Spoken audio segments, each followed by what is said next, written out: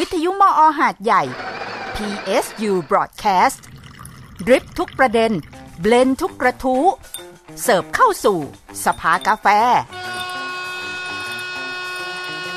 สวัสดีค่ะพบกับรายการสภากาแฟนะคะวันนี้สภากาแฟวันพฤหัสบดีนะคะวันนี้พฤหัสบดีที่13มกราคม2565นะคะเทนอรุณรัตน์แสงละอองค่ะสวัสดีครับบัญชรวิเชียรศรีครับค่ะสวัสดีค่ะวันนี้สภาสุขภาพนะคะเดี๋ยวก็10 โมงถึง 11 โมงรายการสภากาแฟแต่ว่า10 โมงครึ่งฉันขอวาร์ปไปก่อนนะคะวาร์ปกับแวบนี่เหมือนกันไหมวาร์ปกับแวบวาร์ปไปก่อนหรือเวฟไปก่อนว่ามันมีความเป็นวิทยาศาสตร์ส่วนแวบเนี่ยมันมีความเป็นมีความเป็นหนีงานมีความเป็นทุจริตนะเฮ้ยอันนี้ประเด็นนี้น่าสนใจนะวาร์ปมีความเป็นวิทยาศาสตร์พอแวบมีความเป็นทุจริตดิฉันวาร์ปไปแล้วกับวันนี้มีฉีดวัคซีนมีภารกิจต่อสังคมใช่ไหมไม่ต่อตัวเองไม่มีความรู้สึกว่าฉีดวัคซีนนี่จะทำอะไรเพื่อสังคมเพื่อต่อตัวเองค่ะต่อตัวเองอันนี้พูดจริงดิฉันไม่ได้คิดถึงสังคมขนาดนั้นดิฉันไม่ได้คิดถึงสังคมขนาดนั้นไม่แล้วครับไปฉีดวัคซีนเข็มที่3นะคะค่ะคิดว่าทุกอย่างน่าจะผ่านไปด้วยดีนะคะนะคะค่ะ10 โมงคุณบัญชรผ่านไปด้วยดีค่ะวันนี้สภากาแฟนะคะสภากาแฟสภาสุขภาพวันนี้เราคุยเรื่องพูดอาการเนี้ยตอนเด็กดิฉันจะเป็นบ่อยนะแต่พอโตมาแล้วก็หายไปสักพักตอนเด็กจำได้ว่าปวดท้องบ่อยแต่เราก็แยกไม่ออกสอบเลยไม่ใช่นะคะตอนไม่สอบก็เป็นแล้วเราก็แยกไม่ออกนี่คือปวดกระเพาะหรือปวดอะไรนะคะแบบปวดท้องจะปวดท้องบ่อยแต่ตอนเนี้ยพออายุมากไม่เคยเป็นเลยใช่ไหมผมไม่เคยเป็นเลยถ้าไม่ได้กินพริกแบบครึ่งกิโลไม่เคยเป็นเลยคุณก็คงไม่จะไปกินทำไมพริกครึ่งกิโลใช่ไหมคุณก็คงไม่เวลากินพริกเยอะๆมากๆนะเยอะๆมากๆถึงจะเป็นปวดท้องแต่ตอนนี้พออายุมากที่เป็นเนี่ยก็คือว่าเวลาท้องว่างแล้วก็กินของเผ็ดนะคะกินอาหารรสเผ็ดจัดก็จะรู้เลยว่ามันจะแสบนะมันจะแสบท้องนะคะแสบท้องวันนี้เราจะคุยเรื่องปวดกระเพาะระดับไหนที่ต้องใส่ใจตัวเองนะคะวันนี้เราจะคุยกับนายแพทย์สุริยากิรติชนานนท์นะคะสถาบันโรคระบบทางเดินอาหารและตับหรือ NKC นะคะโรงพยาบาลสงขลานครินทร์ค่ะสวัสดีค่ะคุณหมอคะสวัสดีครับคุณหมอสวัสดีครับคุณบัญชรครับค่ะก่อนอื่นแต่ว่าไม่ได้แปลว่า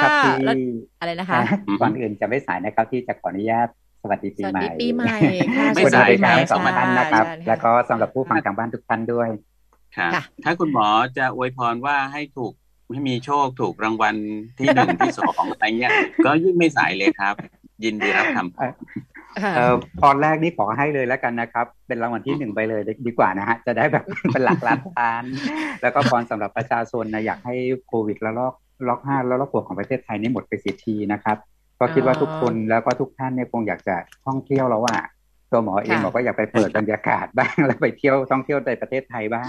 จะได้ช่วยแบบว่าแบ่งเงินให้กับคนต่างจังหวัดเนาะใช่ถูกต้องเพราะว่าเวลาท่องเที่ยวเนี่ยก็เหมือนกับว่าโอ้โหทำไมคนถึงกระเฮี้ยนกระหือรือที่จะเที่ยวนะทำไมไม่รักษาตัวนะแต่ว่าพอพูดกันจริงๆแล้วคือนี่คือเหมือนกับเส้นเลือดเหมือนกันนะครับเหมือนกับเลือดที่มันจะไปหล่อเลี้ยงกระจายไปตามที่ต่างๆถ้าเกิดมีการเดินทางมากขึ้นโอกาสที่เศรษฐกิจมันจะฟื้นตัวมันก็จะยิ่งเร็วครับส่วนพรคุณหมอที่ให้คุณบัญชรถูกรางวัลที่1อันนี้ดิฉันรับไม่ได้เพราะว่าดิฉันไม่ได้ซื้ออันนี้คุณบัญชรและพรนี้ก็ขอให้คุณบัญชรเป็นผู้รับไปนะคะครับผมซื้อครับนะคะวันนี้เราคุยเรื่องปวดกระเพาะนะคะว่าปวดกระเพาะระดับไหนที่ต้องใส่ใจตัวเองนะครับผมทีนี้ฉันขอถามตรงนี้เลยว่าคนเรานี่ทราบไหมครับว่าที่ปวดนี่คือปวดกระเพาะมันแยกยังไงคะคือปวดท้องปวดกระเพาะนี่มันมีความแตกต่างยังไงคะผมกลับสงสัยว่าโจทย์หัวข้อที่เราคุยกันเนี่ยเหมือนกับว่าการปวดกระเพาะเนี่ยเป็นเรื่องธรรมดาเลยครับเหมือนกับว่าเป็นเรื่องธรรมดาเลยเพราะว่ามันบอกไว้ว่าแค่ไหนใช่ไหมครับแสดงว่ามันก็ต้องมีปวดกันบ้างนะในขณะที่ผมเนี่ยรู้สึกว่าผมเนี่ยไม่มีประสบการณ์แบบปวดกระเพาะเลยนะครับยกเว้นแบบที่บอกคุณอรุณรัตน์ว่าต้องกินพริกเยอะมากจริงๆแบบกินระดับ เป็นหลายๆขีดถึงจะเป็นครับผมผมก็คิดว่าปวดท้องกระเพาะอาหารเนี่ยเป็นอาการนะฮะเป็นอาการที่ประชาชนหรือว่าคนทั่วไปเนี่ยก็ปวดได้บ่อยนะครับบางคนอาจจะไม่เคยเลยคนที่ไม่เคยเลยเนี่ยนะเวลาปวดสักครั้งเนี่ยก็จะไม่รู้ครับว่าปวดท้องที่เขาปวดอยู่นะตอนนั้นน่ะอันนั้นเขาเรียกปวดท้องกระเพาะอาหารหรือว่าปวดลำไส้หรือก็ปวดแบบไส้ติ่งหรือก็ปวดถุงน้ำดีกันแน่อะไรอย่างนี้นะฮะแต่สำหรับผู้เชี่ยวชาญที่ยกตัวอย่างนะครับคนที่ปวดบ่อยๆเขาเป็นรุ่นพี่แล้วแหละรุ่นพี่นี่ก็คงจะรู้แล้วล่ะครับว่าปวดบริเวณตรงนี้นะฉันมั่นใจถึงหมอจะไม่พูดแต่ฉันก็มั่นใจวันนี้คือปวดกระเพาะอาหารนะครับและถามว่าตำแหน่งตรงไหนล่ะที่ปวดบอกว่าปวดกระเพาะอาหารตำแหน่งตรงนั้นก็คือมักจะเป็นตำแหน่งบริเวณลิ้นปี่ครับคุณบัญชรคุณอรุณรัตน์อันนี้บริเวณลิ้นใช่ครับใช่ครับบริเวณลิ้นปี่เนี่ยหมอขอโชว์แชร์สกรีนภาพไปดูสักนิดได้ไหมครับทุกท่านจะได้มั่นใจว่าตำแหน่งตรงนี้เขาเรียกว่าตำแหน่งที่เราเรียกว่าปวดท้องกระเพาะอาหารแน่ๆนะครับขออนุญาตแชร์สกรีนสักนิดนะครับเอาตายแล้วดิฉันนึกว่าต้องเป็นซีกซ้ายซีกขวาเลยไม่ใช่นะคะคือใต้ลิ้นปี่เนี่ยนะคะอาจารย์ถ้าเราแบ่งช่องท้องนะครับแบ่งช่องท้องนี่ส่วนใหญ่เราจะแบ่งเป็น4ควอดแรนต์หรือว่า4มุมเมืองนะครับสมมติว่าตีตรงนี้เป็นสี่เหลี่ยมนะครับแล้วเอาสะดือเป็นจุดตรงกลางนะครับแล้วเราก็แบ่งตรงนี้เป็น4ส่วนตำแหน่งบริเวณที่เราเรียกว่าตำแหน่งปวดท้องกระเพาะอาหารหรือลิ้นปี่เนี่ยนะครับมันคือตำแหน่งบริเวณที่อยู่ใต้กระดูกเรียกว่ากระดูกสันอกนะครับนึกออกนะฮะตรงกลางพอสิ้นสุดนะจะเป็นกระดูกสันอกอยู่ตรงนี้นะครับกระดูกสันอกอยู่ตรงนี้แล้วก็ด้านล่างเนี่ยก็จะเป็นสะดือนะครับส่วนด้านข้างสองข้างนะครับข้างขวากับข้างซ้ายเนี่ยมันจะอยู่บริเวณกลางไหปลาร้าของเราไหปลาร้าสองข้างเนี่ยเราลากเส้นมาตรงกลางนะครับดังนั้นเราก็จะตีกรอบสี่เหลี่ยมได้บริเวณตรงนี้ครับสี่เหลี่ยมบริเวณตรงนี้ครับที่เราเรียกว่าปวดท้องบริเวณลิ้นปี่นะครับซึ่งถ้าน้องใหม่ยังไม่เคยรู้เลยว่าลิ้นปี่เนี่ยคือบริเวณตรงนี้นะครับแล้วก็ถ้าปวดบริเวณตรงนี้ให้ชวนเลยครับให้ชวนสงสัยว่าเราสงสัยจะปวดท้องกระเพาะอาหารแล้วล่ะอย่างเงี้ยครับอันนี้คือตำแหน่งนะครับที่เขาเรียกว่าลิ้นปี่นะครับเป็นบริเวณสี่เหลี่ยมนะครับบริเวณสี่เหลี่ยมที่อยู่บนเหนือสะดืออย่างเงี้ยฮะค่ะทีนี้ปวดเนี่ยการปวดเกิดจากอะไรคะปวดกระเพาะเกิดจากสาเหตุอะไรได้บ้างคะคุณหมอโอเคครับตรงปวดกระเพาะอาหารเนี่ยนะครับถ้าปวดบริเวณลิ้นปี่เนี่ยจริงเลยที่คนทั่วไปบอกว่าส่วนใหญ่เนี่ยมันคือกระเพาะอาหารนี่ก็พูดถูกนะฮะคุณอรุณรัตน์ครับเพราะว่าตำแหน่งบริเวณตรงลิ้นปี่เนี่ยเป็นตำแหน่งที่เนื้อที่โดยส่วนใหญ่แล้วเป็นเนื้อที่ของกระเพาะอาหารและลำไส้เล็กส่วนต้นนะครับอันนี้เป็นเนื้อที่ส่วนใหญ่ที่อยู่ในกรอบสี่เหลี่ยมตรงนั้นนะครับแต่อย่าลืมนะคะว่าบางครั้งอวัยวะที่อยู่เหลื่อมเขาเรียกเป็นพี่เป็นน้องนะครับเป็นพี่เป็นน้องคืออยู่แวดล้อมเพื่อนบ้านก็อาจจะเรียกอวัยวะเพื่อนบ้านที่อยู่รอบๆของกระเพาะอาหารและลำไส้เล็กส่วนต้นนี้ก็มีนะครับเช่นตรงขั้วตรงนั้นน่ะข้างบนก็จะเป็นหลอดอาหารส่วนปลายดังนั้นอาการบางส่วนก็จะคล้ายๆกับกรดไหลย้อนนะครับถ้าเยื้องขวาบนหน่อยก็จะเป็นตับนะครับแล้วก็ถัดลงมาขวาล่างนิดนึงนะครับแต่ก็ยังอยู่ใกล้สะดืออยู่ก็คือพวกถุงน้ำดีบางคนกลัวถุงน้ำดีอักเสบมีนิ่วในท่อน้ำดีหรือเปล่านะครับส่วนอันที่หมอวินิจฉัยยากเหมือนกันแล้วก็เป็นไม้เมาที่แพทย์ไม่ชอบเลยก็คือปวดท้องตับอ่อนตับอ่อนนี่มันอยู่หลังเลยครับคุณอรุณรัตน์กับคุณบรรชรครับมันอยู่หลังกระเพาะอาหารอยู่ตรงกันเป๊ะนะฮะคราวนี้อาการหลายๆครั้งนี่มันมาล้อเลียนอาการปวดท้องกระเพาะแต่กินยากระเพาะเท่าไหร่ก็ไม่หายแล้วถ้าเป็นตับอ่อนเนี่ยเรากลัวว่าเป็นตับอ่อนอักเสบเรื้อรังไหมเป็นมะเร็งตับอ่อนไหมซึ่งทุกคนรู้ว่าถ้าเป็นมะเร็งตับอ่อนเนี่ยอายุสั้นมากส่วนใหญ่ไม่ถึง1 ปีก็จะเสียชีวิตกันหมดนะครับดังนั้นก็คือตรงนี้ฮะอวัยวะพวกนี้นะครับเป็นอวัยวะที่ทีมแพทย์เองและตัวคนไข้เองต้องคอยตระหนักด้วยนะครับว่าปวดท้องลิ้นปี่ใช่ว่าส่วนใหญ่แล้วเป็นอวัยวะของกระเพาะอาหารและลำไส้เล็กส่วนต้นนะครับแต่มีอวัยวะเพื่อนบ้านแวดล้อมอยู่ด้วยนะดังนั้นถ้าเกิดว่ารักษาแบบโรคกระเพาะอาหารทั่วๆไปแล้วไม่ลงตัวต้องคิดกว้างขึ้นนะครับว่ายังเป็นโรคกระเพาะอาหารนั่นแหละแต่ว่าเป็นโรคกระเพาะที่ซับซ้อนมากขึ้นแล้วล่ะหรือว่าเป็นอวัยวะของเพื่อนบ้านกันแน่ที่มาล้อเลียนปวดท้องกระเพาะอาหารกินยากระเพาะเท่าไหร่ก็ไม่ยอมหายสักทีอย่างนี้ครับอันนี้เป็นตัวอย่างของอวัยวะที่อยู่บริเวณลิ้นปี่นะครับที่ทำให้ปวดท้องบริเวณลิ้นปี่แล้วก็สงสัยโรคกระเพาะอาหารนะครับเดี๋ยวนะคะก็คือบริเวณอวัยวะก่อนนะครับนี่คือชื่ออวัยวะครับบริเวณก็ไม่ได้กว้างเท่าไหร่เนาะใช่แต่ว่ากับพบว่าตัวอวัยวะที่อยู่ภายในช่องท้องเนี่ย มันอาจจะสะท้อนความเจ็บปวดมาในพื้นที่ที่เราเรียกว่าเป็นบริเวณของลิ้นปี่เนี่ยได้แย่งกันกินแย่งกันใช้นะครับเป็นชุมชนแออัดนะครับเดี๋ยวนะแสดงว่าดิฉันเริ่มกังวลแล้วถ้าอย่างนั้นตอนแรกเนี่ยพอดูหัวข้อรู้สึกแสดงว่านะแต่พอดูแบบนี้แล้วอ้าวอวัยวะนะคะที่อาจจะเขาเรียกว่าความปวดอาจจะสะท้อนอะไรที่ผิดปกติบางอย่างซึ่งอาจจะไม่ใช่กระเพาะและอาจจะเป็นอวัยวะอื่นก็ได้อย่างนั้นนะคะที่อยู่ใกล้เคียงบริเวณใกล้กันนะคะเปิดมุมมองให้กว้างขึ้นนะฮะแต่นี่ปวดกระเพาะแล้วถ้าเฉพาะเจาะจงถ้าเป็นการปวดกระเพาะเนี่ยมันจะเป็นอาการยังไงคะเยี่ยมครับคำถามนี้ดีเลยครับเพราะว่าอย่างที่ผมบอกแล้วว่าปวดท้องลิ้นปี่เนี่ยส่วนใหญ่จะเป็นจากกระเพาะอาหารกับลำไส้เล็กส่วนต้นถูกไหมครับดังนั้นก็ตรงนี้แหละครับก็ต้องให้ลักษณะของอาการให้ประชาชนเนี่ยให้ผู้ฟังเข้าใจชัดขึ้นว่าปวดท้องอย่างไรมั่นใจว่าออกไปทางกระเพาะอาหารและลำไส้เล็กส่วนต้นแล้วนะครับอาการปวดท้องบริเวณกระเพาะอาหารเนี่ยเราจะแบ่งอาการปวดได้เป็น2รูปแบบครับแบบแรกก็คือยกตัวอย่างนะครับที่เป็นบ่อยๆคือปวดแสบลิ้นปี่นะครับปวดแสบนี่อาจจะเป็นแสบร้อนก็ได้นะครับหรือว่าจะเป็นลักษณะของจุกเสียดนะครับจุกเสียดบีบเกร็งนะครับหรือว่าแน่นตื้อเหมือนจะถูกปล่อยท้องอะไรเงี้ยนะครับอันนี้คือแบบหนึ่งเป็นแบบลักษณะของปวด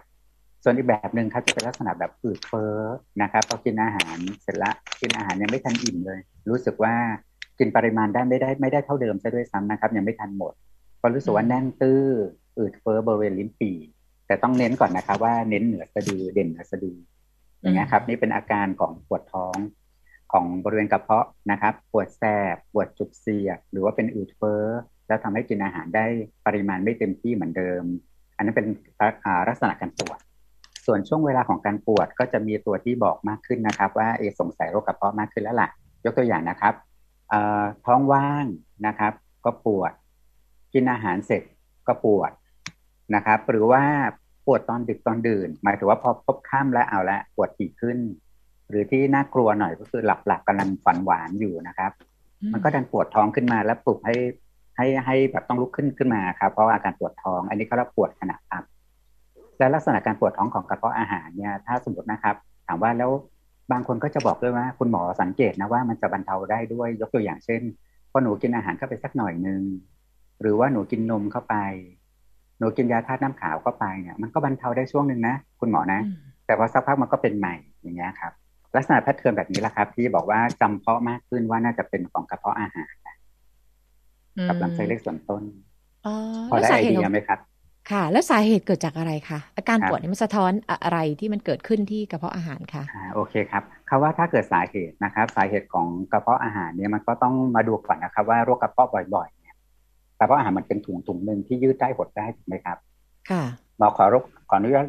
ยกตัวอย่างชื่อโรคสักนิดนึงเพราะว่าชื่อโรคมันก็จะนำไปสู่ว่าสาเหตุนะครับว่าสาเหตุที่เป็นต้นเหตุมันมาจากอะไรบ้างที่เราเจอบ่อยที่สุดก็คือถ้าสมมติว่าหมอส่องกล้องเข้าไปดูโดยการถ่ายภาพเรียลไทม์นะครับในกระเพาะอาหารในถุงใบหนึ่งเนี่ยเราจะพบว่าโรคที่เจอบ่อยที่สุดคือกระเพาะอาหารอักเสบหรือแปรปรวนในหน้าที่คำว่าอักเสบก็คือเช่นผิวเนี่ยจากสีชมพูอ่อนๆของผิวกระเพาะการเป็นผิวบวมแดงถลอกนะครับ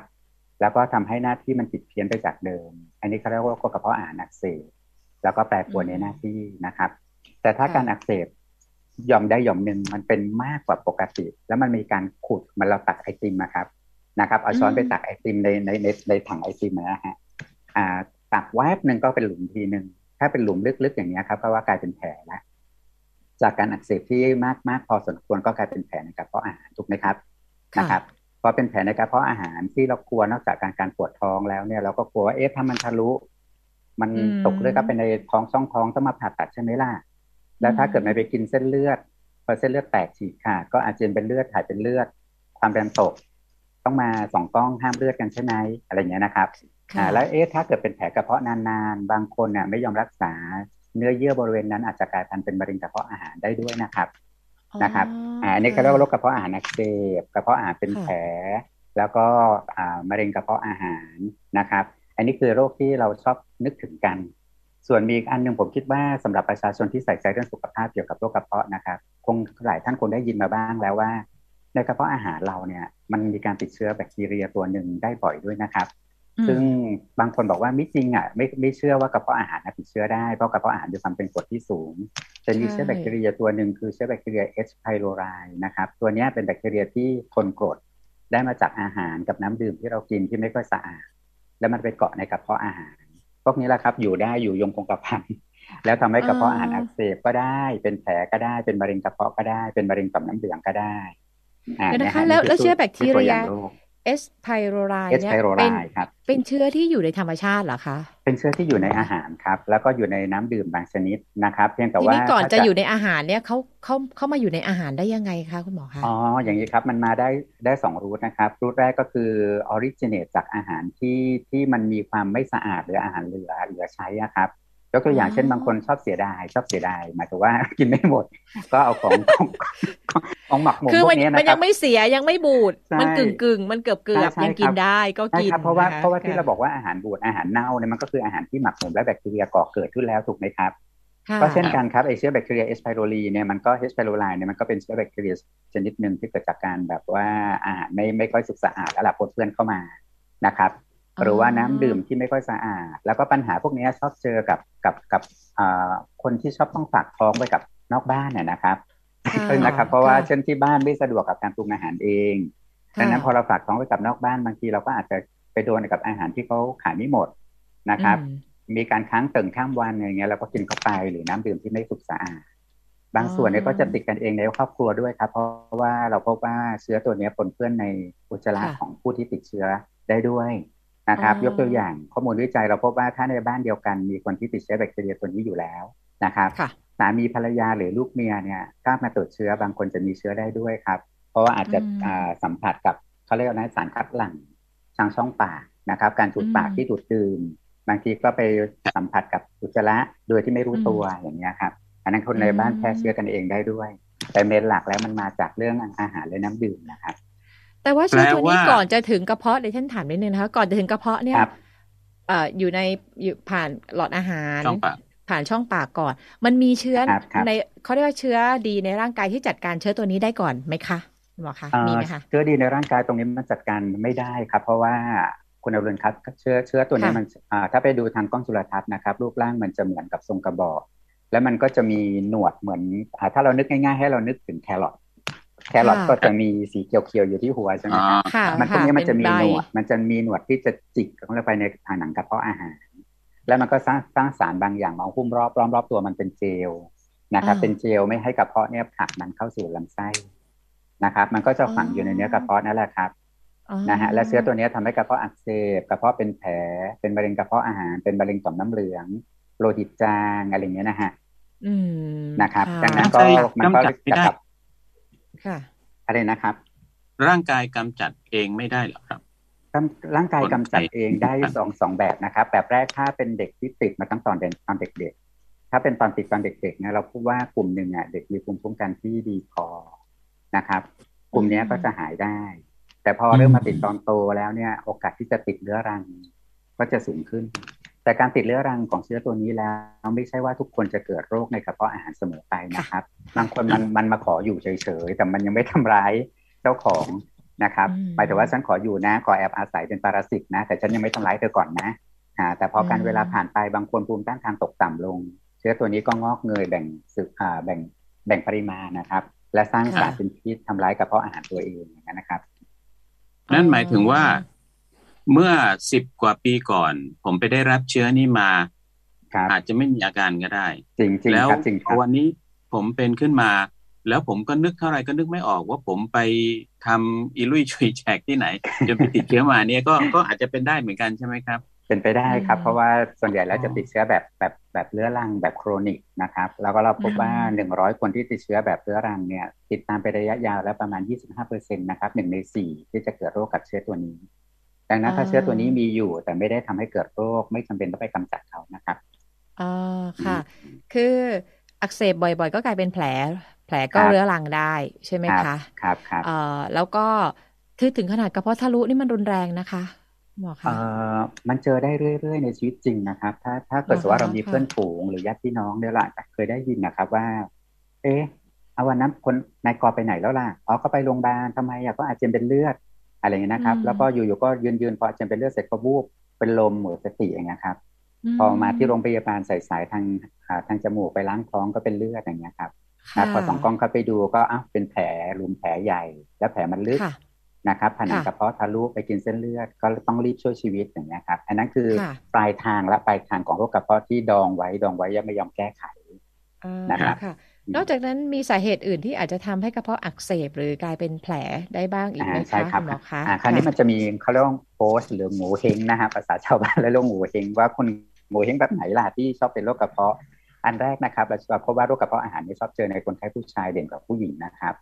อายุเกิน40ปีขึ้นไปก็จะพบบ่อยขึ้น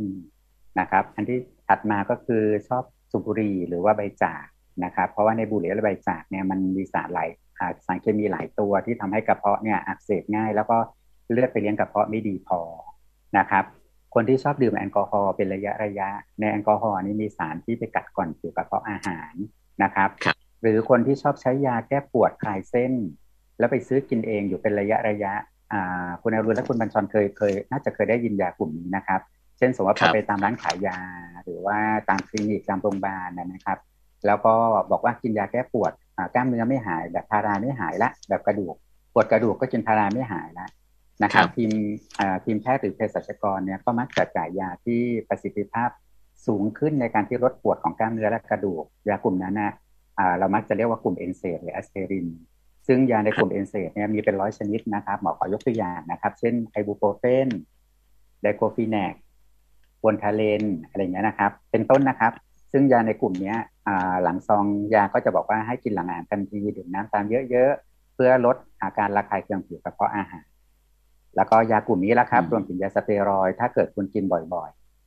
ยๆนะครับมันก็จะกัดก่อนผิวกระเพาะให้เป็นอักเสบและเป็นตกเลือดเป็นแผลง่ายขึ้นนะครับแล้วก็หรือว่าคนไหนก็ตามที่มีญาติพี่น้องนะครับเป็นโรคกระเพาะหรือเป็นมะเร็งกระเพาะอาหารอยู่แล้วยาสายตรงนะครับก็จะเพิ่มความเสี่ยงต่อโรคกระเพาะเพิ่มขึ้นมะเร็งเรื่องโรคกระเพาะอาหารเนี่ยมีเรื่องของพันธุกรรมมีลักษณะเป็นกรรมพันธุ์เป็นเหตุผลหนึ่งด้วยหรอครับถ้าเป็นกรรมพันธุ์เนี่ยหมอขอแยกกรรมพันธุ์ของโรคกระเพาะเป็น2เรื่องนะครับนะเรื่องแรกก็คือว่าเป็นกรรมพันธุ์ที่เอื้อต่อการเกิดโรคกระเพาะแปรปรวนซึ่งบรรดาโรคกระเพาะอาหารทั้งหมดเนี่ยโรคกระเพาะแปรปรวนนี่เจอบ่อยที่สุดคำว่าโรคกระเพาะแปรปรวนหมายถึงอย่างนี้นะครับคุณบัญชรครับปวดท้องกระเพาะอาหารเรื้อรังอย่างน้อย4 สัปดาห์นะครับแล้วพอไปส่องกล้องกระเพาะอาหารแล้วเนี่ยในกระเพาะไม่เจอแผลไม่เจอเนื้องอกไม่เจอมะเร็งนะครับแต่ว่าเจอแค่ผิวกระเพาะที่ดูปกติหรืออักเสบบวมแดงนิดหน่อยแต่มีอาการของโรคกระเพาะไม่จบไม่สิ้นนั่นก็เรียกกระเพาะอาหารแปรปรวนซึ่งกระเพาะอาหารแปรปรวนเนี่ยมีส่วนหนึ่งที่ถ่ายทอดทางพันธุกรรมแล้วก็อีกแบบหนึ่งก็คือว่าคนที่เป็นโรคกระเพาะอาหารแบบเป็นชนิดเป็นมะเร็งนะครับส่วนหนึ่งก็ถ่ายทอดทางพันธุกรรมได้ด้วยดังนั้นถ้ามีญาติสายตรงในครอบครัวคำว่าญาติสายตรงคือพ่อแม่พี่น้องท้องเดียวกันที่ไม่ใช่คู่สามีภรรยานะครับเป็นมะเร็งกระเพาะอาหารเนี่ยตรงนี้เราต้องคอนเซิร์นนะครับเราจะมีความเสี่ยงเป็นโรคมะเร็งกระเพาะอาหารได้มากกว่าคนทั่วไปเพราะฉะนั้นแม้แต่มะเร็งกระเพาะอาหารนะครับถ้าเกิดมีญาติสายตรงที่เป็นนะครับเป็นพี่น้องร่วมท้องเป็นพ่อแม่อย่างเงี้ยก็ต้องตั้งข้อสังเกตเหมือนกันว่าเราอาจมีภาวะเสี่ยงด้วยครับผมครับผมก็เป็นกลุ่มติดเชื้อนี่ที่เด่นก็เป็นH. pylori ที่ว่านะครับแล้วก็ปัจจัยอย่างอื่นก็เป็นเรื่องของพฤติกรรมแล้วก็สภาวะที่คนนั้นเป็นอยู่นะครับครับผมแล้วที่มาหาคุณหมอบ่อยๆจริงๆนะมันคืออะไรครับการปวดกระเพาะหมายถึงว่าพอพิสูจน์แล้วใช่ไหมครับใช่ครับพอพิสูจน์แล้วที่เป็นบ่อยที่สุดก็คือโรคกระเพาะอาหารอักเสบแปรปรวนนะครับแล้วก็รองลงมาก็คือแผลในกระเพาะอาหารนะครับแล้วก็ส่วนหนึ่งก็จะมีติดเชื้อแบคทีเรียH. pylori ตรงนี้ครับอยู่ในกระเพาะอาหารครับที่เจอที่บ่อยที่สุดนี้รักษาง่ายหรือยากยังไงครับกระเพาะอาหารแปรปรวนโดยส่วนใหญ่แล้วนะครับขออนุญาตแชร์สไลด์อีกสักครั้งได้ไหมครับครับได้ครับเชิญครับเวลาคนไข้ปกติถ้าเกิดปวดท้องกระเพาะอาหารที่เป็นไปไม่มากนะครับและไม่มีสัญญาณเตือนภัยที่น่ากลัวเนี่ยก็เห็นด้วยนะครับที่ประชาชนหรือว่าคนทั่วไปก็สามารถที่จะไปซื้อยาตามร้านขายยามารับประทานก่อนแล้วก็ได้รับคำแนะนำจากเภสัชกรหรือว่าจากพยาบาลจากหมอในการปฏิบัติตัวเองเบื้องต้นก่อนนะครับแต่ แต่ถ้าเกิดสมมติว่าพยายามดูแลตนเองตามสถานพยาบาลใกล้บ้านแล้วไม่ลงตัวแล้วเวลามาเจอแพทย์แล้วถามว่าแพทย์ก็ทำอะไรกันบ้างนะครับอันแรกเนี่ยถ้าหมอซักประวัติและตรวจร่างกายให้กับผู้ป่วยแล้วนะครับแล้วไม่พบปัจจัยเหล่านี้นะครับเช่นอายุยังน้อยกว่า50ไม่มีสัญญาณเตือนภัยเหล่านี้นะครับส่วนใหญ่แล้วแพทย์ก็จะแนะนำพยายามค้นหาสาเหตุว่าปัจจัยอะไรที่เป็นสาเหตุของโรคกระเพาะอยู่เช่นคุณกินยาคลายเส้นอยู่เยอะก็แนะนำให้ลดนะครับแล้วก็จะแนะนำให้กินยารับประทานยาลดกรดในกระเพาะอาหารนะครับต่อเนื่องกันสักประมาณเดือนถึง2 เดือนแล้วก็นัดดูอาการเป็นช่วงๆถ้าลงท้ายด้วยดีนะครับลงเอยด้วยดีก็จะลดยาแล้วก็หยุดยาก็จะจบกันไป1 ปีเรียนนะฮะแต่ในขณะเดียวกันตรงกันข้ามกันนะครับถ้าเกิดว่ามาเจอกันแล้วอายุเริ่มต้นที่คุณปวดโรคกระเพาะอาหารเรื้อรังเกิน4 สัปดาห์เนี่ยอายุเกิน50 ปีนะครับหรือพอหมอถามอาการแล้วรู้สึกว่าอาเจียนบ่อยนะครับมีอาการกลืนติดหรือกลืนลำบากข้อใดข้อหนึ่งก็ได้นะครับหรือน้ำหนักลดเกิน 10% จากพื้นฐานเดิมเช่นของเดิม60ลดไป6 กิโลอย่างเงี้ยนะครับนะฮะหรือว่ามีอาเจียนเป็นเลือดเคยถ่ายอุจจาระดำเหมือนยางมอตอยนะครับแล้วก็เหม็ดกลิ่นเหม็นคาวสงสัยตกเลือดจากกระเพาะอย่างเงี้ยนะฮะหรือพอหมอเปิดตาดูเช็คเลือดดูเอาโลหิตจางพิสูจน์แล้วเป็นจากการขาดธาตุเหล็กนะฮะนะครับหรือว่ามีดีซ่านตาเหลืองตาสีขาวเป็นสีเหลืองอย่างเงี้ยครับท่านนะฮะนะครับหรือในทางกลับกันบางคนไปกินยาลดกรดมาแล้วซื้อใกล้บ้านมาแล้วเดือนถึง2 เดือนแล้วไม่หายถ้ามีข้อใดข้อหนึ่งตรงนี้ครับทางการแพทย์จะไม่นิ่งเฉยละเราจะเริ่มคิดลึกขึ้นแล้วว่าเขาอาจจะมีแผลในกระเพาะหรือว่าอาจจะมีมะเร็งในกระเพาะอาหารตรงนี้หมอจะตรวจเพิ่มเติมเลยนะครับถามว่าหมอตรวจเพิ่มเติมอะไรบ้างก็มาดูตรงนี้นะครับนะอันแรกก็คือเราคงจะใช้การส่องกล้องทางเดินกระเพาะอาหารเนี่ยเป็นตัวนำร่องเป็นหลักในกรณีที่มีปัจจัยอาการสัญญาณเตือนข้างต้นมาบอกเหตุผลว่าทำไมถึงต้องใช้การส่องกล้องทางเดินอาหารส่วนบนเป็นหลักเนื่องจากกระเพาะอาหารเป็นอวัยวะที่มองไม่เห็นด้วยอัลตราซาวด์มองไม่เห็นด้วยเอ็กซเรย์คอมพิวเตอร์นะครับพอได้นะครับแล้วตอนที่หมอส่องกล้องกระเพาะอาหารเนี่ยครับหมอก็จะสกิดชิ้นเนื้อในกระเพาะอาหารเนี่ยมาตรวจหาเชื้อแบคทีเรียเอสเปโรไลด้วยดังนั้นก็จะช่วยหาสาเหตุไปด้วยนะครับแต่ในกรณีที่สมมติว่าส่องกล้องกระเพาะอาหารแล้วตรวจหาเชื้อแบคทีเรียเอสเปโรไลแล้วไม่เจออะไรนะครับก็อาจจะเป็นโรคกระเพาะอาหารแปรปรวนอย่างที่หมอบอกแล้วนะครับก็เราก็จะรักษาแบบกระเพาะอาหารแปรปรวนไปก่อนนะฮะแต่ถ้าซักประวัติและตรวจร่างกายแล้วสงสัยอวัยวะเพื่อนบ้านมากขึ้นแล้วล่ะนะเช่นสงสัยตับถุงน้ำดีตับอ่อนเนี่ยหมอก็จะแนะนำให้ตรวจอัลตราซาวด์หรือว่าเอ็กซเรย์คอมพิวเตอร์และหรือร่วมกับตรวจเลือดเข้าช่วยนะครับเพื่อจะได้คัดกรองโรคของเพื่อนบ้านได้เร็วขึ้นก่อนที่มันจะแบบไปไกลกว่านี้นะครับคุณบรรชรครับก็ดูเหมือนว่าโรคที่คุณหมอให้ความสำคัญมากที่สุดในปรากฏการณ์ที่เรารู้สึกว่าปวดท้องปวดกระเพาะเป็นเวลานานๆนี่ก็คือว่าเรื่องที่เกี่ยวข้องกับมะเร็งแล้วก็เลือดออกในกระเพาะอาหารใช่ครับคือเรากลัวว่าถ้าเกิดเราปล่อยไว้เรื่อยๆรังๆนอกจากอาการปวดแน่นซึ่งมันก็ทรมานอยู่แล้วล่ะนะครับอาการปวดพวกนี้คงไม่มีใครมีความสุขเวลาปวดหนักแต่ละครั้งมันทำงานไม่ได้ต้องหยุดงานนะครับแต่อาการปวดทั่วๆไปเนี่ยมันคงไม่ใช่ทำให้แบบอายุเราสั้นนะแต่ถ้าเกิดว่าอาการปวดพวกนี้มันเป็นสัญญาณบอกว่าข้างในไอ้ตัวที่ซ่อนอยู่มันเป็นแผลลึกแล้วเดี๋ยวถ้ามันตกเลือดมันทะลุขึ้นมาล่ะถ้าเราไปโรงพยาบาลไม่ทันเราอาจจะเสียชีวิตก็ได้นะแล้วถ้ามันเป็นมะเร็งกระเพาะอาหารล่ะแล้วถ้ามันเป็นระยะ3ระยะ4แล้วอายุเราอาจจะสั้นก็ได้ตรงนี้แหละครับที่หมอบอกว่าก็เลยอยากให้ทุกท่านนะครับที่เป็นโรคกระเพาะอาหารเนี่ยลองดูตรงนี้นะครับว่าตัวเรามีสัญญาณเตือนภัยเหล่านี้ข้อใดข้อหนึ่งอยู่ไหมถ้ามีสัญญาณเตือนภัยเหล่านี้ข้อใดข้อหนึ่งอยู่นะครับก็ไม่ต้องไปแบบพยายามซื้อหายาอะไรมานั่งกินเองอยู่แล้วนะครับควรจะพาตัวเองมาโรงพยาบาลดีกว่าครับเราจะได้ปลอดภัยมากขึ้นครับแต่ว่าหัวเรื่องก็คือว่าถ้าเกิดปวดท้องลิ้นปี่นะครับแล้วก็เอาข้อมูลต่างๆที่คุณหมอบอกมาประกอบเลยนะครับอายุ50 ปีขึ้นอาเจียนบ่อยกลืนติดกลืนเจ็ดน้ำหนักลด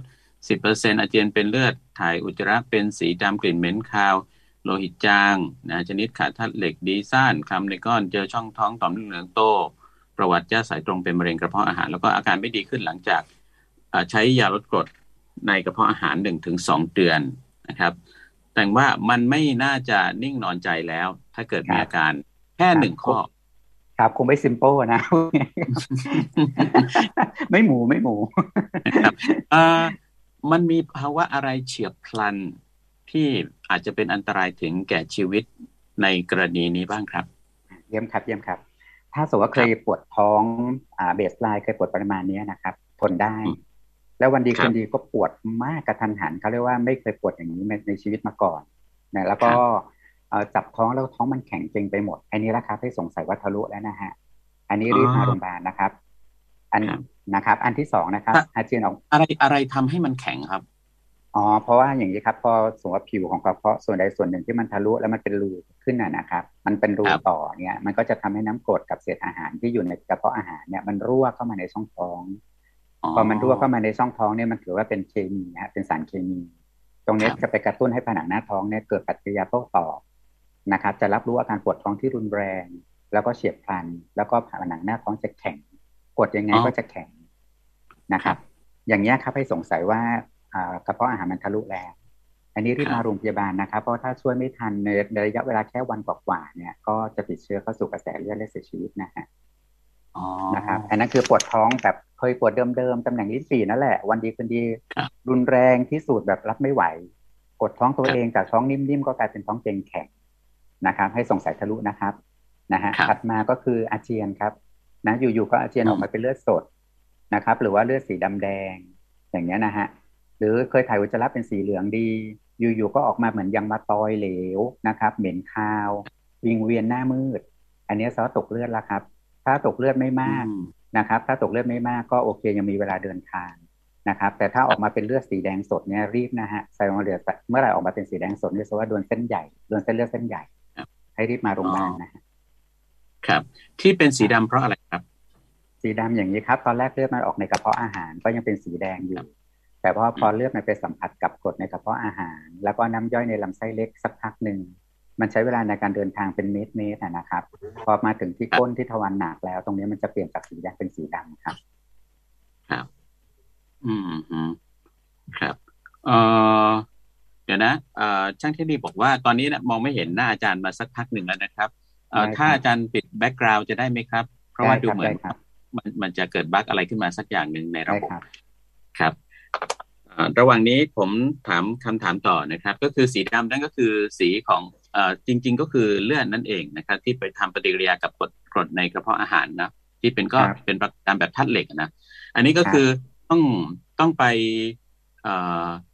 ต้องหันกลับมาดูตัวเองได้ไหมครับว่าเรากินยาหรือว่ากินอาหารอะไรที่อาจจะทำให้มีอุจจาระสีดำบ้างหรือเปล่าคำถามดีๆจังเลยครับชอบครับบางคนก็ตกใจนะครับโดยเฉพาะคนที่ใส่ใจสุขภาพมากเป็นพิเศษนะครับก็แล้วก็บางครั้งก็จะมาปรึกษาว่าที่ถ่ายดำแบบนี้กลัวตัวเองว่าตัวเองจะตกเลือดกระเพาะนะครับจากกระเพาะอาหารอาหารที่จะทำให้อุจจาระเป็นสีดำนะหมอยกตัวอย่างนะครับที่เจอบ่อยๆมีเลือดหมูเลือดไก่นะครับเส้นพาสต้า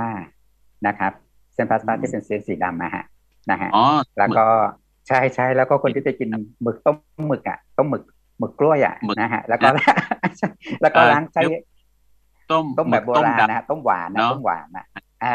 แล้วก็ล้างไส้ในไม่สะอาดล้างขี้หมึกไม่สะอาดนะครับแล้วก็อีกกลุ่มมันก็คือคนที่มีโลหิตจางจากการผ่าตัดเหล็กเช่นโสประจันเดินมามากอย่างเงี้ยนะครับแล้วเขาไปกินยาบำรุงเลือดมานะครับไปกินยาบำรุงเลือดอุจจาระก็จะเปลี่ยนเป็นสีเทาดำแต่ถ้าเป็นจากยาบำรุงเลือดเนี่ยมันจะออกเป็นสีเทานะครับมันจะไม่ดำสนิทนี่เป็นต้นนะครับเป็นต้นครับก็นั้นเป็นสัญญาณถ้าเป็นสีดำแต่ว่าถ้าสีแดงอันนี้ไม่ใช่สัญญาณอันนี้คือไฟฉุกเฉินแล้วอันนี้ของแท้ต้องรีบมาโดยด่วนเพราะว่าโดนเส้นเลือดใหญ่ก็คิดว่ามันก็คงจะไม่ต่างกับเวลาที่อวัยวะภายนอกเราที่ไปโดนเส้นเลือดใหญ่อย่างเช่นโคนขาหรือว่าที่คออย่างนั้นด้วยใช่ไหมครับใช่เลยครับคุณบัญชรเพียงแต่ว่าเรามองไม่เห็นพอเรามองไม่เห็นเนี่ยบางทีเราก็จะชะล่าใจนะครับเราชะล่าใจเพราะเราวัดไม่ถูกถ้าเราสวนเลือดออกจากแขนจากมือเราเนี่ยออกแค่5 cc ไม่ทันช็อกหรอกครับแต่ว่าอารมณ์ตกใจมันมีอารมณ์ตกใจมันต้องรีบไปโรงพยาบาลแล้วนะครับแต่พอออกภายในบางทีออกมา500 cc เป็นลิตรก็ยังไม่รู้ตัวเลยนะครับครับผมทีนี้เมื่อจะต้องไปส่องกล้องนี้เราควรจะต้องเตรียมตัวยังไงบ้างครับดูว่าเราจะต้องเข้าสู่ระบบนี้แหละผมว่ามันฟังดูน่ากลัวเหมือนกันสำหรับคนที่ใช่อยากจะเรียนว่ายุคปัจจุบันนี้ต่างจากสมัย 10-20 ปีก่อนมากๆเกี่ยวกับเรื่องอุปกรณ์การส่องกล้องนะครับอุปกรณ์การส่องกล้องปัจจุบันนี้ความกว้างของกล้องนะครับมันเล็กมากมันแค่ประมาณนิ้วนางเรานะฮะความกว้างนะครับแล้วก็เป็นกล้องพลาสติกด้วยนะครับไม่ใช่เหล็ก นะครับนิ้วนางเราก็คือเล็กกว่าคำข้าวที่เราใส่เข้าไปในปากที่เราใช่นะครับก็คือก็ประมาณปากกานะในความรู้สึกหมอโตกว่าปากกานิดหน่อยอย่างเงี้ยนะครับและเป็นพลาสติกที่งอได้ด้วยนะครับไม่ใช่เหล็กแล้วเวลาเราส่องเนี่ยเราใช้คนไข้งดน้ำงดอาหารก่อน6 ชั่วโมงนะครับ6 ถึง 8 ชั่วโมงคุณหมอจะพ่นยาชาในลำคอยาชาจะขมนิดหน่อยนะครับเพื่อให้ไม่เจ็บคอไม่ไอแล้วก็ไม่อาเจียนเวลาส่องกล้องแล้วก็หลังจากนั้นนะโดยส่วนใหญ่ในปัจจุบันเนี้ยคุณหมอมักจะแนะนำว่าควรจะได้รับยาแก้ปวดกับยานอนหลับอ่อนๆนะครับคำว่าอ่อนๆนี่คือเป็นทางสายกลางที่คนไข้จะรู้สึกว่าเคลิ้มแล้วก็ผ่อนคลายฝันสบายๆนะครับแล้วก็แต่ไม่ได้สลบหมายถึงว่าถ้าหมอเรียกก็จะตื่นแต่ถ้าไม่เรียกก็หลับพอผอยหลับพอส่องก็เลยไม่เจ็บนะครับแล้วก็ยิ่งสบายกว่านั้นก็คือว่าส่องกล้องเรามักจะให้ดมออกซิเจนผ่อนคลายแต่วัดความดันชีพจรแล้วก็ความดันชีพจรและออกซิเจนในทุก5 นาทีเป็นความปลอดภัยของผู้ป่วยนะครับแล้วก็การส่องกล้องจริงๆแล้วมันเป็นการส่องกล้องทางปากไม่ใช่ทางจมูกนะครับเวลาหมอส่องกล้องในคนไข้ก็จะหลับไปแล้วหมอก็จะถ่ายรูปมาให้ดูและเจอตรงไหนที่ผิดปกติจะสะกิดผิวของผิวกระเพาะอย่างเงี้ยครับไปย้อมทางกล้องจุลทรรศน์เวลาสะกิดเนี่ยนะครับก็จะไม่เจ็บด้วยแล้วถ้าเกิดส่วนมีสิ่งเนื้องอกเล็กๆครับเป็นแบบเขาเรียกว่าอะไรมันเป็นชิ้นหลักมิลลิเมตรฮะเช่น2 มิลลิเมตรอย่างเงี้ยฮะนะครับอันนั้นไปหาเชื้อแบคทีเรียเอสไพโรไลแล้วไปย้อมทางกล้องจุลทรรศน์นะครับและที่น่ารักกว่านั้นที่โชคดีด้วยนะครับหมายถึงว่าถ้าคนใดคนหนึ่งเนี่ยมีสิ่งเนื้องอกเล็กๆนะครับยกตัวอย่างเช่นประมาณใกล้ๆ1 เซนหรือเซนกว่าๆซ่อนอยู่ในกระเพาะอาหารและถ้าปล่อยไว้เนี่ยมันจะเจริญเติบโตกลายเป็นมะเร็งได้อะเรามีอุปกรณ์นะครับเหมือนกับเป็นลวดนะครับไปคล้องแล้วก็ไปช่วยตัดแล้วก็เอาออกมาจะได้ไม่ต้องไปผ่าตัดใหญ่นะครับประมาณนั้นนะครับนั่นคือระยะเวลาการส่องกล้องนะส่วนใหญ่ใช้เวลาประมาณแค่15 ถึง 30 นาทีแต่ที่ช้ากับการเตรียมตัวซะมากกว่านะครับแล้วส่วนใหญ่แล้วก็ทำแบบไปกลับได้มีน้อยรายที่จำเป็นต้องนอนโรงพยาบาลนะครับทำได้ถึงขนาดผ่าตัดแบบตัดตรงนั้นแล้วก็หยิบออกมาเลยหยิบออกมาได้เลยครับถ้าเกิดขนาดมันไม่ใหญ่โตเกินไปนะครับยกตัวอย่างเช่นเล็กกว่า3 เซนติเมตรเนี่ยมันสามารถตัดได้นะครับแล้วทำให้เราไม่ต้องไปนั่งผ่าตัดใหญ่เหมือนในอดีตนะแล้วถ้าผ่าตัดใหญ่ถ้าสมมติว่าก้อนมันใหญ่เราจะทำไงครับถ้าเกิดว่าก้อนมันใหญ่ใช่ไหมครับแล้วหมอวินิจฉัยแล้วสะกิดชิ้นมาแล้วว่าเป็นมะเร็งอย่างเงี้ยนะครับส่วนถ้าเป็นมะเร็งเนี้ยเราก็จะมีทีมเราก็จะคุยกับศัลยแพทย์ที่เขาชำนาญเรื่องโรคมะเร็งกระเพาะอาหารนะครับซึ่งก็จะเข้าสู่กระบวนการว่าตำแหน่งตรงนี้ผ่าตัดจำเป็นต้องผ่าตัดใหญ่หรือเปล่านะครับจำเป็นต้องเคมีบำบัดไหมหรือต้องฉายแสงหรือเปล่านะครับก็มีขั้นตอนที่จะต้องวางแผนการรักษาเป็นลำดับต่อไปครับผมทีนี้อันนั้นก็คือเรื่องของการส่องกล้องก็ถ้าเป็นเรื่องของการเตรียมตัวแหละครับจะต้องเตรียมตัวอะไรบ้างเตรียมตัวนี่ง่ายนะฮะก็ส่วนใหญ่จะงดน้ำงดอาหารเนี่ยหลังเที่ยงคืนเนี่ยนะครับแล้วก็มาส่องตอนเช้าโดยส่วนใหญ่จะเป็นประมาณนี้สำหรับท่านใดที่มีทานยาละลายริ่มเลือดนะครับหรือยาต้านเกล็ดเลือดเพื่อรักษาโรคหัวใจโรคสมองอยู่เนี่ยขอให้เรียนแพทย์ด้วยนะครับเพราะว่ายาบางตัวอาจจะมีความจำเป็นต้องหยุดในช่วงระยะสั้นๆเพื่อเวลาส่องกล้องและสะกิดชิ้นเนื้อมาตรวจเนี่ยจะได้เลือดไม่ออกนะครับส่วนใหญ่ไม่ซับซ้อนครับในเรื่องส่องกล้องกระเพาะอาหารครับแต่ว่าจะต้องทำใจแล้วก็จริงๆนี่ทีมแพทย์พยาบาลก็จะให้ข้อมูลเป็นอย่างดีใช่ไหมครับใช่ครับปกติเราเวลาจะส่องอะไรปัจจุบันนี้เราก็จะบอกคนไข้ก่อนเนาะว่ามีข้อบ่งชี้อะไรมีความจำเป็นอะไรประโยชน์ที่คุณจะได้รับจากการส่องกล้องนี้คืออะไรนะครับแล้ววิธีการตรวจก็อธิบายเหมือนกับที่คุณหมอเล่าให้ฟังเมื่อกี้นะครับว่ามันไม่น่ากลัวให้รีแลกซ์ให้ผ่อนคลายได้แล้วก็ย้ำอีกทีสำหรับคนที่กลัวมากบางคนจะบอกว่ากลัวส่องแล้วกลัวมะเร็งกลัวส่องแล้วเจอมะเร็งเนี่ยไปประโยคนี้จะมีคนไข้คนกลุ่มหนึ่งนะครับที่ไม่ยอมส่องยังไงก็ไม่ส่องเพราะว่ากลัวส่องแล้วเจอมะเร็งแต่หมอกำลังจะบอกว่าเวลาส่องเสร็จแล้วนะครับ100 คนที่ส่องกล้องเนี่ยมีแค่1 ถึง 2 คนเองนะครับที่สุดท้ายก็เป็นโรคมะเร็งจริงๆแต่ที่เหลืออีก90 กว่า%เนี่ยเขาไม่ใช่โรคมะเร็งแต่ที่ไม่ถึงจะไม่ใช่โรคมะเร็งแต่มาส่องเพื่อจะวินิจฉัยให้แม่นนะครับว่าเป็นโรคกระเพาะชนิดไหนจะได้รักษาให้หายนะครับไม่ใช่แบบลุ่มดอนแล้วไปหยุดงานอยู่เรื่อยๆจนหัวหน้างานด่าอย่างเงี้ยนะครับประมาณนี้นะครับแล้วก็เดากันไปไม่รู้ว่าเป็นอะไรใช่ครับในขณะที่ถ้าเกิดว่ากลัวว่าส่องแล้วเจอมะเร็งเนี่ยถ้าเกิดคิดอีกทีว่าแล้วถ้าส่องแล้วทำให้เจอเร็วล่ะจริงเจอเร็วใช่ครับก่อนที่จะแรงล่ะ ใช่ครับตรงนี้เป็นจุดเปลี่ยนของชีวิตครับถ้าพี่บัญชรสังเกตนะครับว่ามีถ้าเราเปรียบเทียบระหว่างสาธารณสุขของคนไทยกับเมืองนอกที่เขาพัฒนาแล้วเนี่ย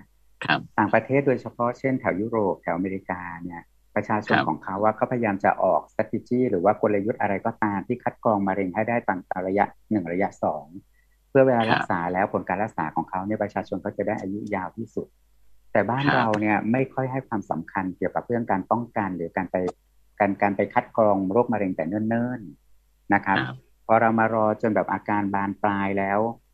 เขาเรียกว่า3 ล้อก็วินิจฉัยได้แล้วไม่จำต้องให้แพทย์วินิจฉัยก็ได้นะครับ ตรงนี้ส่วนใหญ่ก็จะเป็นระยะ3ระยะ4แล้วล่ะครับพอเป็นระยะ3ระยะ4แล้วมันก็แก้ได้ไม่ดีเท่าไหร่อะครับหมอก็เลยไม่อยากเชียร์ให้ประชาชนต้องมานั่งรอให้เห็นภาพแบบนั้นแล้วก็เสียน้ำตากันนะครับไม่เป็นห่วงนะครับผมเคยได้ยินการเปรียบเทียบแบบที่คุณหมอบอกเรื่องมะเร็งเต้านมหรือว่ามะเร็งปากมดลูกที่บอกว่าหลายประเทศที่พัฒนาแล้วเนี่ยยอดเจอเยอะมากแต่ตายน้อยมาก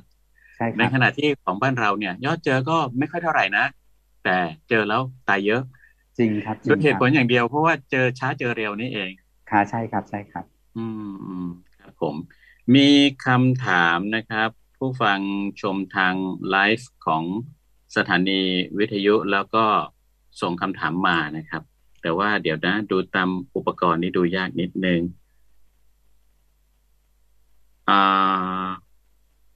มีอาการเป็นกรดไหลย้อนทำให้ปวดกระเพาะอาหารด้วยหรือเปล่านะตรงครับตอบเลยได้ไหมครับตอบเลยได้ไหมฮะตอบเลยได้เลยครับคุณหมอถ้ากรดไหลย้อนนี่เป็นโรคของหลอดอาหารปวดกรดไหลย้อนเนี่ยจะไม่ทำให้ปวดกระเพาะนะครับแต่ตรงกันข้ามเลยครับถ้าปวดกระเพาะแล้วรักษาโรคกระเพาะไม่ดีจะเกิดกรดไหลย้อนตามมาครับนะครับเพราะว่าน้ำกรดและน้ำย่อยและอาหารทุกอย่างที่อยู่ในกระเพาะเนี่ยพอกระเพาะมันทำหน้าที่ไม่ดีแล้วเพราะมันป่วยเรื้อรังมันก็จะเข้าสู่ลำไส้เล็กยากพอเข้าสู่ลำไส้เล็กยากของที่ตกค้างก็จะตีกลับไปที่หลอดอาหารดังนั้นหลอดอาหารก็จะมาด้วยอาการกรดไหลย้อนแต่กรดไหลย้อนตรงนี้เป็นปลายทางที่เกิดจากโรคกระเพาะที่แก้ไม่ดีดังนั้นโดยสรุปก็คือคนไข้ที่เป็นโรคกระเพาะอาหารและแก้ไม่ดีนะครับยังไม่ยอมรักษาให้ถูกต้องเนี่ยสามารถเกิดกรดไหลย้อนได้ด้วยอย่างนั้นนะฮะครับซึ่งก็ถ้าเกิดคนที่เป็นกรดไหลย้อนแล้วถ้าเกิดใช้วิธีในเบื้องต้นแล้วก็ยังอาการไม่ค่อยดีขึ้นเนี่ยก็ควรจะพบแพทย์ส่วนใช่ครับควรจะประเมินว่าเรื่องกรดไหลย้อนเป็นเรื่องเดียวหรือว่ามีโรคกระเพาะอาหารร่วมอยู่ด้วยครับผมทีนี้การป้องกันไม่ให้เป็นโรคกระเพาะเนี่ยมันทำได้ไหมครับทำได้นะครับการป้องกันไม่ให้เป็นโรคกระเพาะเนี่ยอาจจะต้องสร้างสุขลักษณะนิสัยของตัวเรานะฮะของตัวเรายกตัวอย่างนะครับพยายามรับประทานอาหารให้ใกล้ๆเวลาเดิมถ้าเกิดติดกับภารกิจงานยุ่งเหยิงเนี่ยอาจจะซื้อขนมหรือว่านมติดตัวไว้สักนิดนึงนะครับรองท้องหน่อย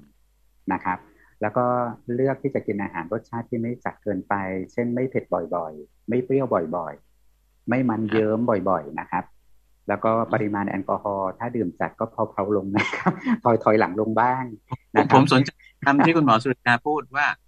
ไม่เผ็ดบ่อยๆไม่เปรี้ยวบ่อยๆอะไรนะแล้วก็ไม่อะไรบ่อยๆแล้วก็ไม่มันเยิ้มฮะไม่มันเยิ้มบ่อยๆแปลว่ากินก็กินได้นะไม่ใช่ว่าแบบคุณงดไปเลยจนรู้สึกว่าชีวิตกับสีสันจริงครับเพราะว่าความสุขอย่างหนึ่งของคนเราก็คือการกินถูกไหมครับแล้วก็ถ้าเกิดจะมาบอกว่าห้ามกินเผ็ดห้ามกินเปรี้ยวใน14จังหวัดชายแดนของประเทศไทยเราเนี่ยนะครับคนไข้คงไม่มาโรงพยาบาลอีกเลยใช่คนไข้คงไม่มาโรงพยาบาลอีกเลยคงต้องเข้าใจบริบทนะครับว่าเทาลงหน่อยนะเม็ดครึ่งกิโลเหมือนที่คุณบรรชรบอกพริกนะครับอาจจะเหลือสัก3 ดอกไหมครับอะไรอย่างเงี้ยนะฮะนะแล้วก็ลดปริมาณแอลกอฮอล์ลงนะครับ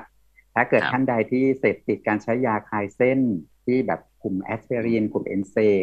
นะครับชอบซื้อยายุบกรอนที่มีสเตียรอยด์ปนมากินนะครับถอยเถอะครับแล้วก็ตรงนี้จะช่วยได้นะฮะซึ่งผมเชื่อว่ามีเยอะนะครับคุณหมอครับเพราะว่าอาชีพที่เป็นอาชีพหลักอย่างหนึ่งในทางบ้านเราเนี่ยมันก็เป็นอาชีพที่ต้องใช้ร่างกายใช้อวัยวะที่ซ้ำๆอย่างเช่นคนกรีดยางเนี่ยนิ้วหิ้วถังยางข้อมือกรีดยางหลังที่ต้องก้มนานๆในท่าที่กรีดยางทำงานเนี่ย แล้วก็อีกหลายๆอาชีพผมว่ามันจะทำให้เกิดการเจ็บปวดเมื่อยแล้วก็การซื้อยาแก้ปวดกินเนี่ยผมว่าในสังคมไทยนี่เหมือนเป็นเรื่องธรรมดาสามัญมากเลยนะครับจริงครับแต่ว่าอยากจะให้บาลานซ์นิดนึงครับว่าบาลานซ์คือยังไงครับยกตัวอย่างนะครับเช่นถ้าจำเป็นจะต้องกินในคนที่ไม่เคยเป็นโรคกระเพาะอยู่ก่อนอาจจะกินช่วงสั้นๆนะครับยกตัวอย่าง3 วัน 5 วันอย่างเงี้ยนะครับแล้วก็พยายามแก้ไขด้วยวิธีอย่างอื่นยกตัวอย่างเช่นผ่อนคลายกายภาพบำบัดอย่างเงี้ยนะครับแต่ถ้าคนไหนที่มีโรคกระเพาะซ่อนอยู่ก่อนมีกินยาแอสไพรินอะไรซ่อนอยู่ก่อนแล้วเป็นโรคหัวใจอะไรอยู่แล้วเนี่ยนะครับก็ให้บอกทีมแพทย์ว่าถ้าจำเป็นต้องใช้ยากลุ่มนี้คุณหมอก็จะก็ให้ยาที่เขาเรียกว่ายาเคลือบกระเพาะอาหารหรือว่ายาลดกรดเนี่ยไปกินคู่กันชั่วคราวเพื่อป้องกันไม่ให้ยาแอสไพรินแล้วก็ยาคลายเส้นเนี่ยไปทำร้ายผิวกระเพาะจนกลายเป็นแผลตกเลือดนะครับตรงนี้เราจะมีวิธีการที่จะผ่อนหนักให้เป็นเบาแต่ที่เราแก้ไม่ได้ก็คือพฤติกรรมของการซื้อยาคลายเส้นหรือว่ายาสเตียรอยด์หรือว่ายาลูกกรอนกินเองจนเป็นนิสัยตรงนี้ถ้าเกิดไม่มาคุยกันเราก็คงแก้ไม่ได้แต่คงผ่านทางสื่ออย่างนี้ครับขออนุญาตให้คุณบัญชรเนี่ยแบบบอกพี่น้องด้วยว่าซื้อยากินเองอยู่เรื่อยๆเนี่ยมันได้ข้อดีอยู่ช่วงแรกนะแต่ระยะยาวอาจจะเป็นข้อเสียนะครับครับผมซื้อยากินเองคืออย่างน้อยที่สุดก็ปรึกษาเภสัชกรก็จะให้คำแนะนำได้เบื้องต้นอยู่แล้วแต่ว่าประเภทที่พบมากในบ้านเราก็คือว่าคนนั้นว่าดีคนนี้ว่าดีเวลาไปก็ไม่ถามอะไรเลยนะครับไปเสมือนหนึ่งว่าหมอตรวจแล้วสั่งแล้วเรียบร้อยแล้วก็สั่งยาที่ร้านยาเลยนะบางทีเภสัชกรเขาอาจจะถ้าเกิดมีลูกค้าเยอะๆก็อาจจะไม่มีเวลาซักถามอะไรมากนักก็อาจจะจัดยาให้เข้าใจว่าผู้ป่วยก็คงจะรับข้อมูลมาดีอยู่แล้วนะครับครับผมครับเพราะฉะนั้นก่อนมาถึงช่วงท้ายรายการก่อนที่จบเราย้อนกลับไปทวนนิดนึงว่าสิ่งที่ต้องสังเกตนะว่าเป็นสัญญาณที่เราคิดว่าการปวดในบริเวณลิ้นปี่ของเราเนี่ยอาจจะเกิดปัญหาที่ลึกหรือว่ารุนแรงมากกว่าที่คาดเนี่ยคืออะไรแล้วเราต้องควรทำตัวได้ครับครับหมอขออนุญาตสรุปด้วยสไลด์2 สไลด์นี้นะครับนะตรงนี้นะครับถ้าปวดท้องลิ้นปี่แล้วเริ่มต้นที่อายุ50 ปีขึ้นไปนะครับคลื่นไส้อาเจียนบ่อยๆรู้สึกกลืนอาหารแล้วติดกลืนแล้วเจ็บนะครับน้ำหนักลดโดยที่ไม่ได้ตั้งใจจะลดนะครับ 10% ขึ้นไปเริ่มมีการอาเจียนเป็นเลือดหรือถ่ายดำเป็นเลือดนะครับโลหิตจางซีดลงเรื่อยๆนะครับแล้ววัดแล้วธาตุเหล็กในร่างกายไม่พอนะครับตาสีขาวเป็นสีเหลืองหรือคำได้ก้อนในช่องท้องนะครับมีญาติสายตรงในครอบครัวเป็นมะเร็งกระเพาะหรือลองกินยาเองแล้วนะครับ 1-2 เดือนแล้วไม่หายนะครับตรงนี้ควรจะเข้าสู่ระบบการตรวจการวินิจฉัยทางการแพทย์นะครับแล้วก็สำหรับผู้ที่ต้องการ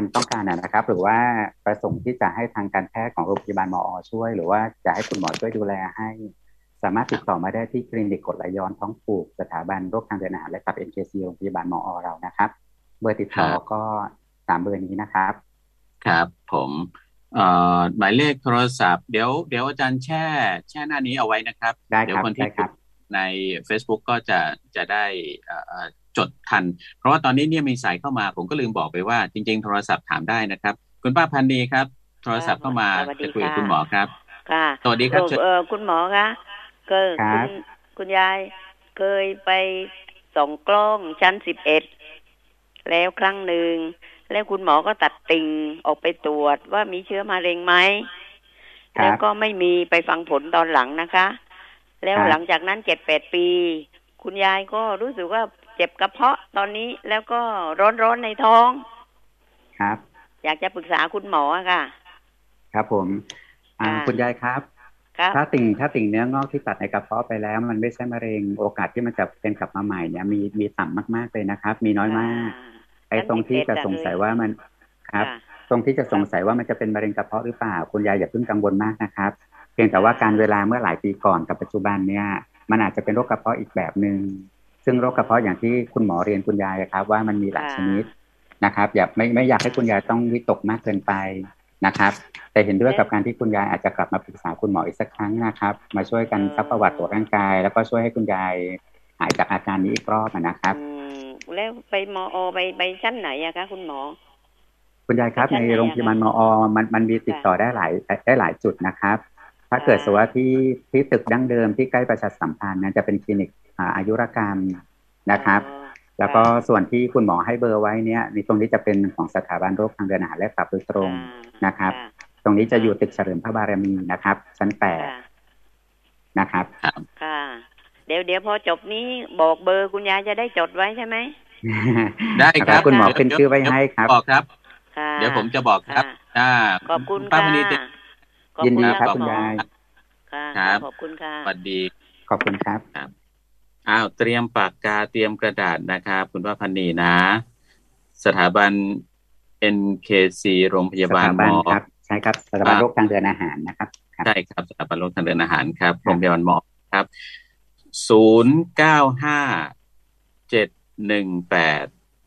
0957185044อีกรอบนะครับ0957185044นะครับเอาเบอร์เดียวก่อนแล้วกันนะฮะครับผมจริงๆก็มีอยู่3เบอร์นะครับแล้วก็ถ้าเกิดใครที่ชมทางไลฟ์ตอนนี้จะเห็น QR Code อยู่นะครับก็สามารถสแกน QR Code เข้าไปแล้วก็ดำเนินการต่อไปตามคำแนะนำในระบบได้เลยนะครับวันนี้ต้องขอบคุณที่คุณหมอสุริยามาคุยกันเรื่องปวดกระเพาะระดับไหนที่ต้องใส่ใจตนเองนะครับเราได้ข้อมูลเพิ่มหลายๆอย่างแล้วก็หลายๆคนผมว่าในทางที่รู้สึกกังวลก็อาจจะได้รู้สึกคลายใจว่าเราดูแล้วไม่เข้าเกณฑ์นี่นาถึงแม้ว่าจะบางทีจะปวดก็ตามแต่บางคนก็อาจจะรู้สึกว่ามันมีอะไรที่แปลกๆแล้วนะอาจจะต้องไปดูสักนิดนึงถ้าไม่เป็นอะไรก็จะได้สบายใจไม่ต้องกังวลนะค่อยๆรักษากันไปหรือว่าถ้าเป็นอะไรที่มันมากกว่าที่เราคิดเนี่ยก็จะได้รู้ว่าจริงๆแล้วคืออะไรจะได้รักษาได้ถูกทางนะครับขอบคุณนายแพทย์สุริยากีรติชนานนท์ครับสถาบันโรคระบบทางเดินอาหารและตับคณะแพทยศาสตร์มหาวิทยาลัยสงขลานครินทร์ครับรายการสภากาแฟหมดเวลาผมบัญชาวิเชียรศรีและคุณหมอสุริยากีรติชนานนท์ลาแล้วครับขอบคุณมากครับคุณหมอครับสวัสดีครับขอบคุณครับสวัสดีครับครบเครื่องทุกเรื่องราวทุกกระทู้ที่อยู่ในความสนใจนำสู่สมาชิกในสภากาแฟ